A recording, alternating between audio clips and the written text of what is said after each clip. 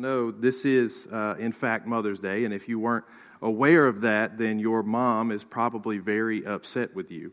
No, I'm kidding. I don't want to put any more pressure on you than this holiday already puts on you. See, the thing is, with our holiday setup, we focus a lot on one specific day for one specific group of people. Have you ever noticed that? It's something that happens with Mother's Day, with Father's Day, with Christmas, with Easter. It's one of those things where we pick a day out of the year to celebrate an event or a person, and there's so much pressure to get that right. And I think that as a pastor, I think that they would tell you as a group that it is something that you feel the pressure to get right, because you want to honor those that the holiday exists for. You want to honor the event that the holiday commemorates, but at the same time, you have to be mindful of so many different situations in relation to those events. You take Mother's Day, for instance.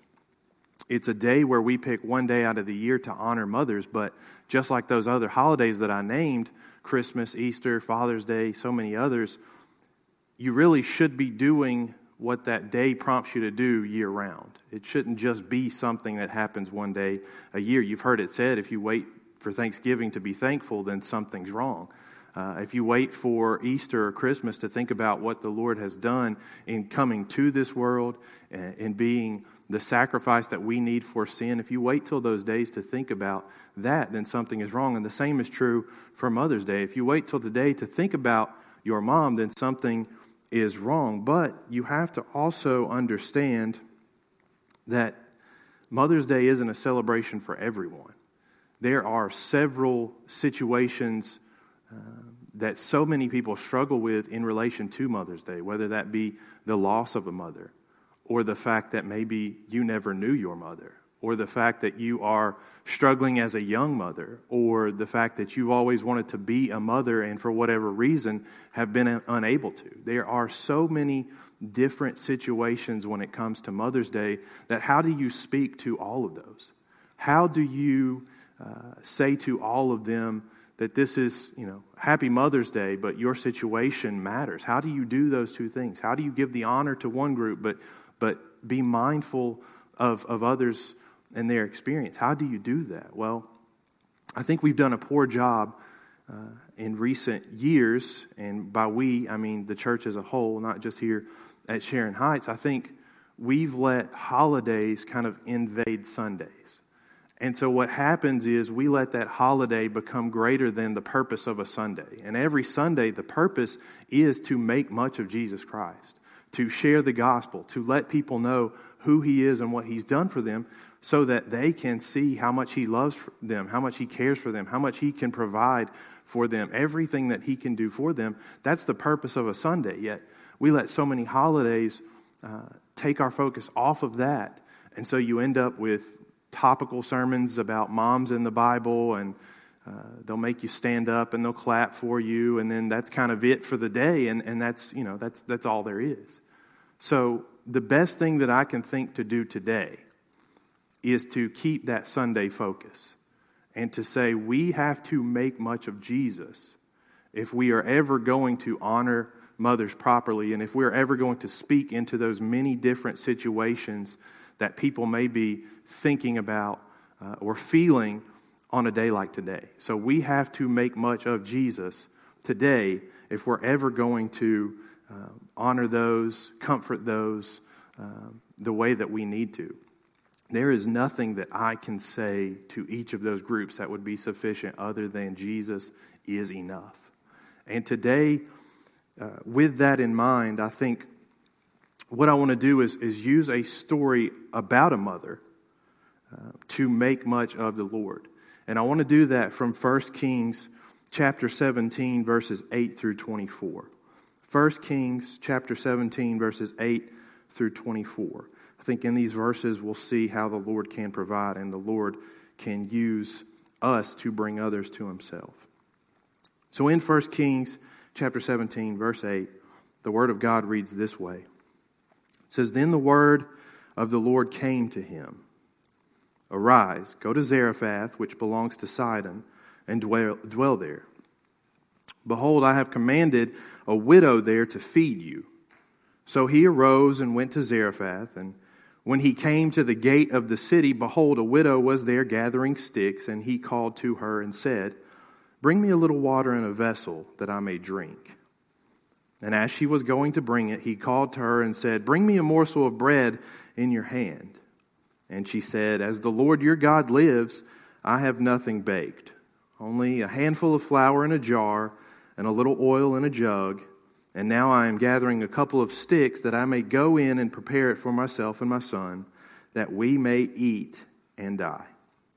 And Elijah said to her, Do not fear. Go and do as you have said. But first, make a little cake of it and bring it to me, and afterward make something for yourself and your son. For thus says the Lord, the God of Israel, the jar of flour shall not be spent, and the jug of oil shall not be empty, until the day that the Lord sends rain upon the earth. And she went and did as Elijah said, and she and he and her household ate for many days. The jar of flour was not spent, neither did the jug of oil become empty, according to the word of the Lord that he spoke by Elijah. Verse 17, After this, the son of the woman, the mistress of the house, became ill, and his illness was so severe that there was no breath left in him.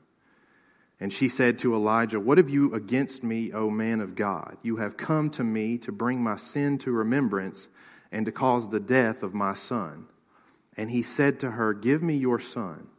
And he took him from her arms and carried him up into the upper chamber where he lodged and laid him on his own bed. And he cried to the Lord, O Lord my God, have you brought calamity even upon the widow with whom I sojourn by killing her son? Then he stretched himself upon the child 3 times and cried to the Lord, O Lord my God, let this child's life come into him again. And the Lord listened to the voice of Elijah, and the life of the child came into him again, and he was revived. And Elijah took the child and brought him down from the upper chamber into the house and delivered him to see his mother. And Elijah said, See, your son lives. And the woman said to Elijah, Now I know that you are a man of God, and that the word of the Lord in your mouth is true. Let's take a moment and pray. Dear Heavenly Father, God, as we read this scripture, we pray that you would help us to focus our hearts and minds on you, dear God, that you would open the scripture up, that you would help us understand it, that you would help me to explain it, that you would do a work in this time that only you through your word can do. I pray that you would help us to see the truth of these words, to apply them to our lives, dear God, and to change our lives, to make us look more like you and less like those old selves, dear God. We pray all this in the Son's name. Amen. So, as we kind of walk through this text, I think it's probably necessary that we kind of give a little context, a little background as to how we got here, and then we'll make a couple of observations. So, we find ourselves reading about Elijah during a drought and during a famine. So how did we get to this point? Well, this chapter, in particular, chapter 17, opens up and tells us about Elijah, a prophet of God. Now, this prophet of God appears on the scene pretty suddenly, and there is one focus on his mind, and that is to show that the pagan god Baal, who so many of the people at this time worshipped, that the pagan god Baal was not a true God and was nothing compared to the God of Israel. That is Elijah's main work. And so you could say that Elijah is uniquely gifted for this work because even his name has a meaning for this work. His name means that Yahweh is God. So even his name is a declaration that the Lord of Israel is the true God. So he shows up on the scene. He is trying his best to combat this government that is solely focused on Baal worship. Ahab, the king, was a supporter because of his wife, Jezebel. She was a big believer of this nature god who allegedly had the power to control the weather and to control so many other things. And so Elijah begins to challenge this belief, and he goes directly to the source of this God's power. So if Baal is supposedly this nature god who can control the weather, what better way to test him than to say, it will not rain until I pray for rain. And I do this on behalf of the one true God. That's exactly what Elijah does in these first 7 verses of chapter 17. He says, there is a true God. This God Baal is not the true God. He is powerless compared to my God, and let me show you how it will not rain.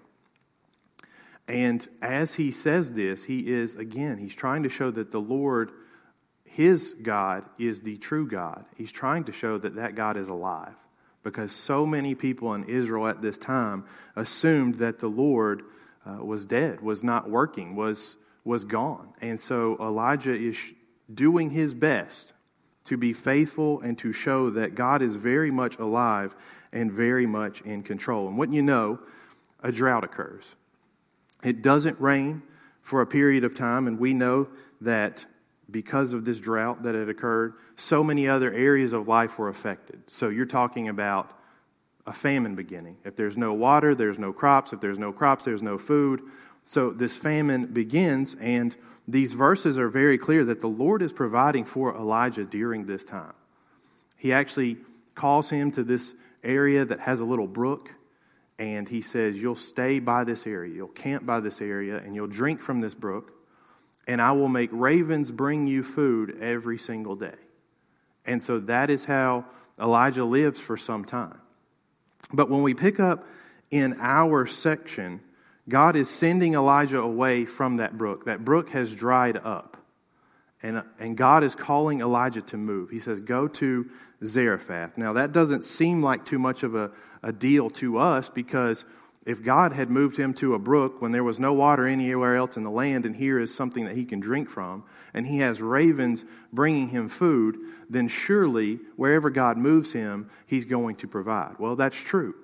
But where God moves him is interesting, because Zarephath is a Gentile city, and it's actually the area where Jezebel was from. So God is asking Elijah to go essentially into enemy territory to find the provision that he has promised during this time of drought and famine. Now, it's not enough that the Lord is calling him to a hostile territory, but the Lord reveals something to Elijah in these verses. He tells him that he will have a widow there ready to prepare for him. Now, during this time and this region, a widow would have been equated to poverty.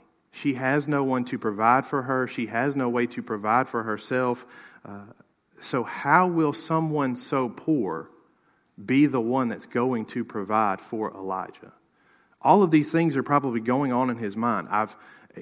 To him, it probably seemed better to stay by that dry brook and wait for some more ravens than to move to enemy territory and look for a widow to provide for him. Yet the text tells us that Elijah does exactly what God calls him to do. He gets up, he goes to Zarephath, and he finds a woman, a widow, gathering sticks. Now, if he was expecting this to be some sort of rare, well-off, her third husband left her a fortune type of widow, this was not the case. We see that she is gathering sticks. Now, there's no shortage of sticks during this famine and drought. This means that she can't even afford firewood. She is gathering sticks, and we know why. She reveals to us in just a second, but he finds her gathering sticks. So what kind of provision is this going to be? Now, this is where things shift a little bit. They move from kind of Elijah's perspective in being faithful and trusting God, even when he calls him to enemy territory, even when he tells him that a widow is going to be the one that he uses to provide for Elijah.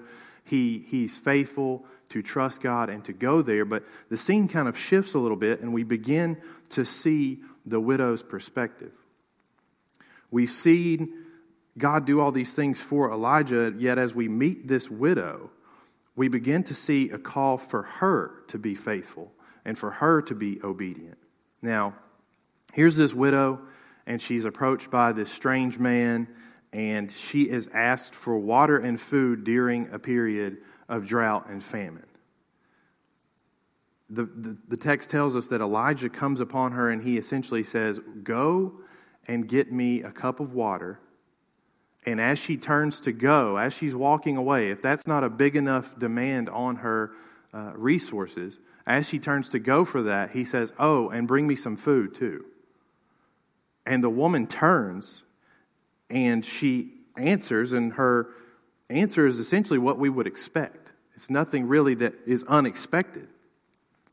The widow reveals she has very little food left. In fact, the reason she's gathering these sticks is so that she can build a small fire, she can take the last of her resources and make a meal for her and her son, and then she plans on dying because that is the last bit of food that she has. Even more than all this, she refers to God, the God of Israel. She refers to that God as Elijah's God. So very clearly, she is not a believer. She probably heard about this God, but she is not a believer. This is Elijah's God. So here is a woman who has no resources and who doesn't even believe in God, yet the Lord said he commanded this widow there to provide for Elijah. So how can that be? How is it that God commanded this woman to be there to provide for Elijah? Because it doesn't really seem like that's what's happening. She has no resources. She's not even a believer. What's going on here? Well, it seems that God is true in what he said. He did put a widow there. And he has this widow who probably expected none of this. She probably didn't think that some strange man was going to approach her and ask her for water and ask her for food in a time of drought and famine. He didn't say that she would be someone who was able to provide, and he didn't say that she would be a believer. He just said that she would be there and that she was going to be the thing that God used to provide for Elijah. And then we see Elijah's response to this woman. He says this, he says, "Don't fear. Don't be afraid." This whole section, verses 8 through 16, are showing us something about obedience and provision. Elijah tells the woman, "Do not fear." And he instructs her to go, to make a meal, and to make a small cake for him before she does anything for her or her son. And then he says this, "The Lord your God, my God, will supply a never-ending resource. He will give you food that never ends." And that's a bold claim from Elijah. How is he able to say this? How can he say to this woman, "Here is going to be a never-ending supply of food if you just go and make food for me first and then provide for you and your son"? How is he able to make such a claim? Well, Elijah has trusted the Lord and been obedient to this point, and he has seen provisions time and time again. When God calls him to stand up to Ahab and the rest of the government and say, I'm going to pray that it doesn't rain until I pray again, he said that by faith. When God leads him to a brook and says, "You'll drink from this brook and you'll wait for ravens every day to bring you food," he was obedient to do that. When God said, "Move from where you are into enemy territory and look for a widow to provide for you," Elijah does that. So Elijah understands something about God and provisions and obedience. He has seen it time and time again. He has seen that God has provided, that he's able to do so, and that he's willing to do so. And the amazing thing about this is that this widow does, in fact, trust in God's promise. She does exactly what Elijah instructs her to do. She makes something for Elijah first, and then a meal for her family. And the text goes on to tell us that the flour and the oil do not run out, and that the widow, her son, and Elijah are able to eat, that they are provided for many days to come. And I know what you're probably all thinking, that's all well and good, but what exactly does this have to do with Mother's Day? Well, I tried to tell you at the beginning that my focus, my main goal here is to make much of the Lord in the time that we have today. So here we see the ability of God to provide in the midst of any circumstance. Whether it be Elijah and his faithfulness to stand for God against all of these other pagan worshipers, if it's this widow who is called by someone who she doesn't even know, who believes in something she doesn't even believe in, to provide for a stranger before she provides for her own family, whatever the case, God is able to provide in these different circumstances. He is orchestrating the needed relationships and the needed resources during this time for these people. And He's looking for obedience and responsibility first. He is providing in all of these different areas, but He's looking for obedience and responsibility first. He provided for Elijah by the brook. It was safe there. It was far from enemy territory. And yet He then calls Elijah to go closer to the enemy and trust that provision is going to come from a widow. What He's doing there is He's building His relationship with Elijah. He's saying, you've made this stand for me. Now I want you to do something else. I want you to go here and trust that there'll be provision, that there'll be a brook, that there'll be ravens to feed you. That took something of obedience and faith on Elijah's part to go and do what the Lord had called him to do. And as the Lord orchestrated that situation and Elijah began to trust more and more in God, He then calls him to something greater. And He says, now go into enemy territory and trust that I will use a widow to provide for you. It's the same thing He does in our own lives. He orchestrates situations where He calls us to do something, and it slowly builds our faith and our trust in Him. As we take that next right step, as we pursue Him, as we're faithful and obedient and we trust Him, He's building that relationship, and then He's going to call us to something greater. And He's looking for that same faith and obedience to take that next step and do that next thing. He does the same thing for the widow. He increases her responsibility before He provides any of the resources that she wants or she needs. This widow probably wants nothing more than just to provide for herself and her son. Any mother would. Let me just provide for myself and my children. Let us make it through whatever crazy time that this is, this famine and drought. Let us make it through this. Let us make it through it together, and we'll be happy. That's probably all she was looking for. Yet, responsibility is added to her. Something is asked of her, and she is faithful to respond. It says, feed a stranger before you would feed yourself or your son. Don't be afraid, but instead trust. And what happens? She trusts. She shows obedience in this area, and she shows faith in the promises of a God that's moments before she didn't even believe in. So, to all of you out there who think that, especially our moms who think that, my child is rebelling, my child is not listening to me, they have gotten older and they are just doing their own thing, the encouragement from this text is to be faithful where you are, to use the resources and influence you have, to use them faithfully in pursuing God and trust that He can provide what you want and what you need. What you want is oftentimes in that situation for your child to understand what you're trying to do, to develop their own relationship to the Lord. And what you need is patience and all of these other things so that you can withstand that moment in time, that season. Well, we saw from Elijah and the widow that He is able to provide those things. Use what you have in the right way. Continue to lead and influence in a faithful way. Do not be afraid, but instead trust. There are others, like we mentioned earlier, to those who have lost a mother,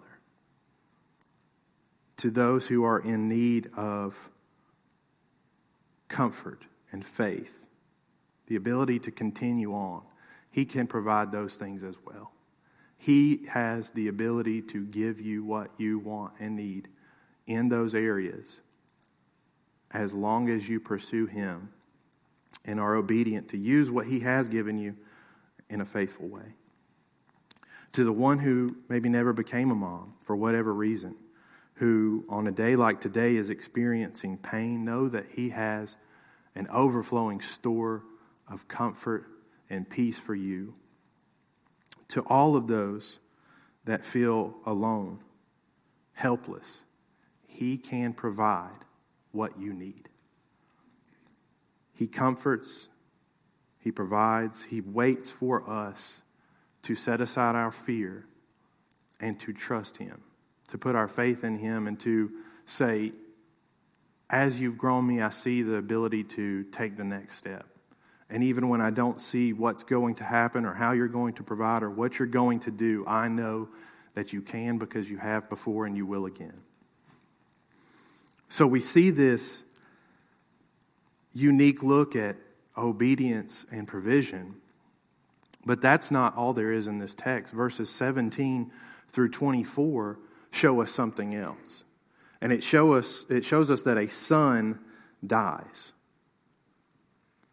You may have been thinking, well, Elijah's surely getting a lot out of this situation. He's the one who shows up and says, make some food for me, get me some water, and he's provided for, and this widow and her son are provided for. But what is Elijah doing in this situation? Well, it's about to be Elijah's time to repay the favor, because as the text goes on, we find that those times of provision are quickly overshadowed by sickness and death. The text tells us that after some time, this widow's son becomes ill, and he eventually dies from that illness. That's what it means when the text is describing this boy, and it says his sickness left him with no breath. The point there is that he has died from whatever this sickness is. Now, this would have been an extremely difficult loss for that widow.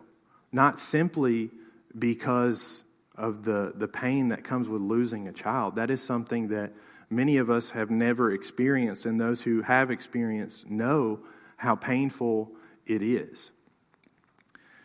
She has lost her son and has to deal with that pain, but she has also lost what she probably would have thought of as her future. Because her thought process is, as I raise my son, at some point he will be old enough to provide for us. He'll be able to go and get a job.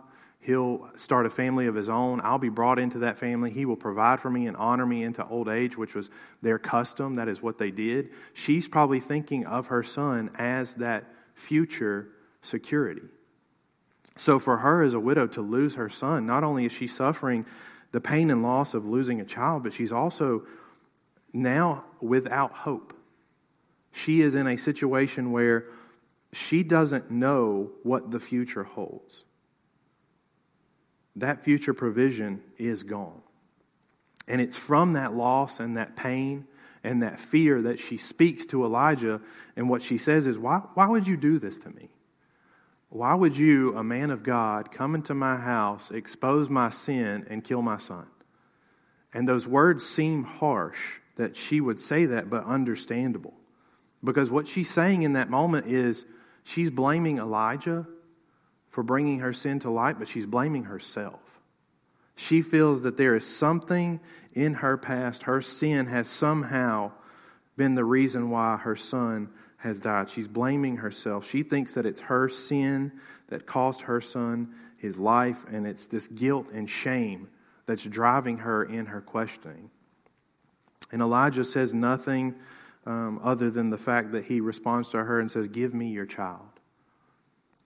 And with those words, it kind of paints a picture for us that widow would have been holding her child, probably holding his lifeless body. And Elijah says, "Give me your child." And he takes that lifeless body from the mother, and he begins to make his way to an upper room. And he lays that child on the bed, and he begins to pray. And in his prayer, you can see that he's wondering why God is doing this. God, why are you doing this way? Why would you bring me here, use this woman to provide for me, and then take her son in this way? It's unexplainable. What am I supposed to say to this woman? I don't know what I'm going to say to this woman. You used her to provide, and then you take her son. What do we do? This is unexplainable.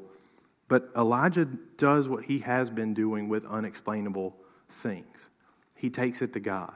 He lays the boy down, he stretches himself over the boy, and he begins to cry out that God would raise him, and he trusts the Lord to work this out.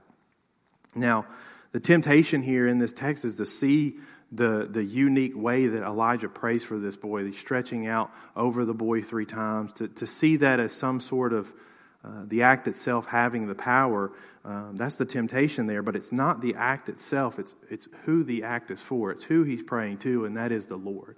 Elijah is taking this boy to the Lord, and the boy is raised from the dead. He returns to his mother's arms, and the woman begins to express her understanding that, one, Elijah clearly is a man of the true God, and two, everything that he's spoken to that point is true. Every word from his mouth has been true. But I want you to consider a few things with me. I want you to think about this situation from that little boy's perspective.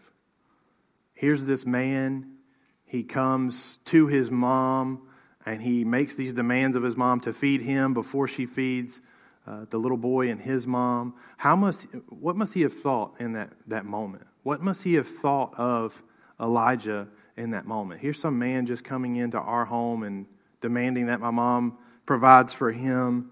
Surely he thought that this man was probably taking advantage of his mom. Yet, what must he have thought as the flour and the oil never run out? As he's talking with Elijah day after day, as he's spending time with his mom, and all the while they are not being affected by this drought and this famine, but yet they are provided for by what God has done. What must the little boy have thought then? What must he have thought about Elijah's God after he was raised from the dead? We hope that seeing the provision of God through the food and through the resurrection, that this boy somehow later on would develop his own relationship with the Lord. That's what we hope. The text doesn't tell us, but that's what we hope. That he would have seen these things, and he would have seen God's provision, and that he would have made his own relationship with the Lord.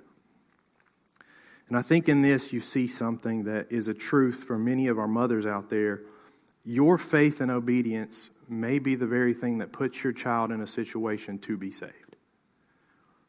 Now, ultimately, it's a work of the Lord, and it's a choice that they have to make to respond and to make that faith their own and pursue that. So it's a truth for our mothers out there that your faith and obedience can put your child in a situation to be saved. But it's also a truth for the children out there that at some point, experiencing the faith of your mom or your grandmother is not enough. You have to make that relationship your own. But the question then becomes, well, how do I know? How do I know the relationship is my own? How do I know that the relationship is their own? How do we know that we've put our faith and that we're obediently following the Lord, and that we can trust Him, that He's able to provide and comfort and do these things? How do we know? Well, that brings us to the second thing I want us to see from this section is this boy isn't the only son that's ever died and been raised. And this mother isn't the only mother that has ever cried over the loss of a child. There was a hill outside of the walls of Jerusalem where a rough wooden cross stood, and on that cross there was the bloody and beaten body of a son who was dying. Now, this was no ordinary son that was dying. This was the Son of God. And in that moment, on that cross, the Son of God was being put to death for the sins of others. You remember that mom was so afraid that it was her sins that put her son to death. Well, in this case, it was the sins of others that put this son to death. Sins that were not his own, yet he bore those sins to the point of death for you and I. And that son, like this son, did not stay dead. You see, that son was put in a borrowed tomb, and after 3 days, that tomb was empty. But unlike the son from our story here, this son never died again. The Son of God is alive. That was Elijah's point the whole time, that God is alive and He is able and He is capable. Well, this Son of God is proof that He is alive and will never die again. The Bible describes Him as a first fruits of the resurrection. He is a first for what can take place for all those who believe in Him. And one day that Son is going to return. And He is going to take those who believe in Him to be with Him forever. It's this Son, this dead Son of God raised to life, that shows us that we can know Him. that shows us that we can trust him. In his life, his death, his resurrection, his ascension, we see very clearly again and again his ability to provide. He provides for so many different types of people in so many different ways during his ministry and even now after his ascension, to give strength for those who need it, to give forgiveness for those who need it. He has met needs in so many different ways. It is this Son of God who has the ability to comfort. And he has the ability to comfort because he has walked in despair and sorrow. He has tasted those things of himself. So how do we say, how can I trust him? How do I know he will provide? How do I know that he is enough? Well, the fact that he has died for our sins, that he's able to provide whatever you need, and the fact that he has power over life and death is enough to show that we can trust him. So let me apologize to those moms out there if this isn't the sermon that you thought you would get on Mother's Day. I could have probably stood up here and talked about a different mom from the Bible and made some kind of topical application to how we should love you better and those types of things. And I could do that for this one service and then things would go back to the way they were tomorrow.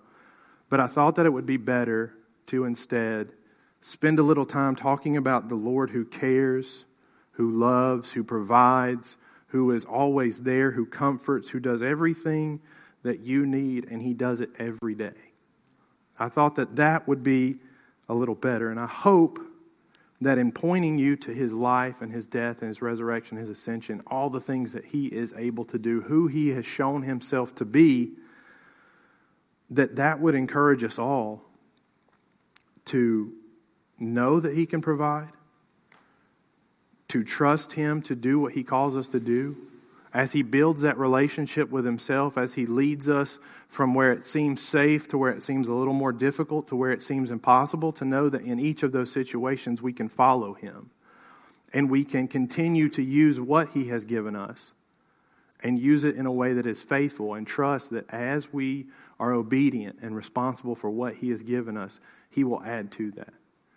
He will increase influence. He will increase those who you have interaction with, whatever it may be. He will see that you are faithful in a few things and make you faithful, the opportunity to be faithful over many things. That goes with your kids. That goes with your families. That goes with your jobs. Because let's face it, at this point, moms are asked to be everything from a short order cook to a entertainer to a school teacher to still working. I mean, all the things that you have to do in all of those different areas, you will have needs. You will need comfort, encouragement, strength, and the Lord is the one who can provide all of those things. Keep doing the things that you're doing. Keep being faithful in what you're doing, and know that he will use those things. So, I hope that you see that the Lord Jesus Christ is all we need. I pray that you understand today that he has so much to offer no matter where you are. For those moms who are struggling raising children, to those people who wanted to be moms, to those people who have lost moms, to those people who have never known moms, whatever your situation is, you will have a need today. And he is the one to provide in that time. Whether it's comfort or hope or strength, whatever it is, you can find it in him. That goes for everyone. And I hope that's okay. I hope that this Mother's Day sermon speaks to everyone, because you moms out there know more than most that your husbands and your kids, they need him too. So I pray that you will continue to be faithful, continue to trust him, continue to do whatever he calls you to do, and know that he will use that and he will continue to provide for you. I want to say happy Mother's Day, and I want to say that if there are any needs out there, that you can contact us, that you can reach us at the church, whether it be myself or Brother Jesse. We are here for you. Just send us an email or a phone call, whatever you need to do to get in touch with us. We are here for you. We look forward to a time where we are back together again soon. But until that time, I pray that you would share this video, like this video, do whatever you have to do in order to get this video to as many people as possible so that they can hopefully be comforted by the Lord to know that He is providing for them, that they can trust Him and be faithful to Him. I pray that you all have a good rest of your day. I pray that those who are able have the privilege to see their moms today, that they would take advantage of that. I pray for those who maybe don't know or don't have a relationship with their mom or who have lost their mom, that they would be comforted by the Lord. I pray that He helps you today. And I pray that you, at the end of today, can look back and say, I know Him better, I love Him more than I did at the beginning of the day.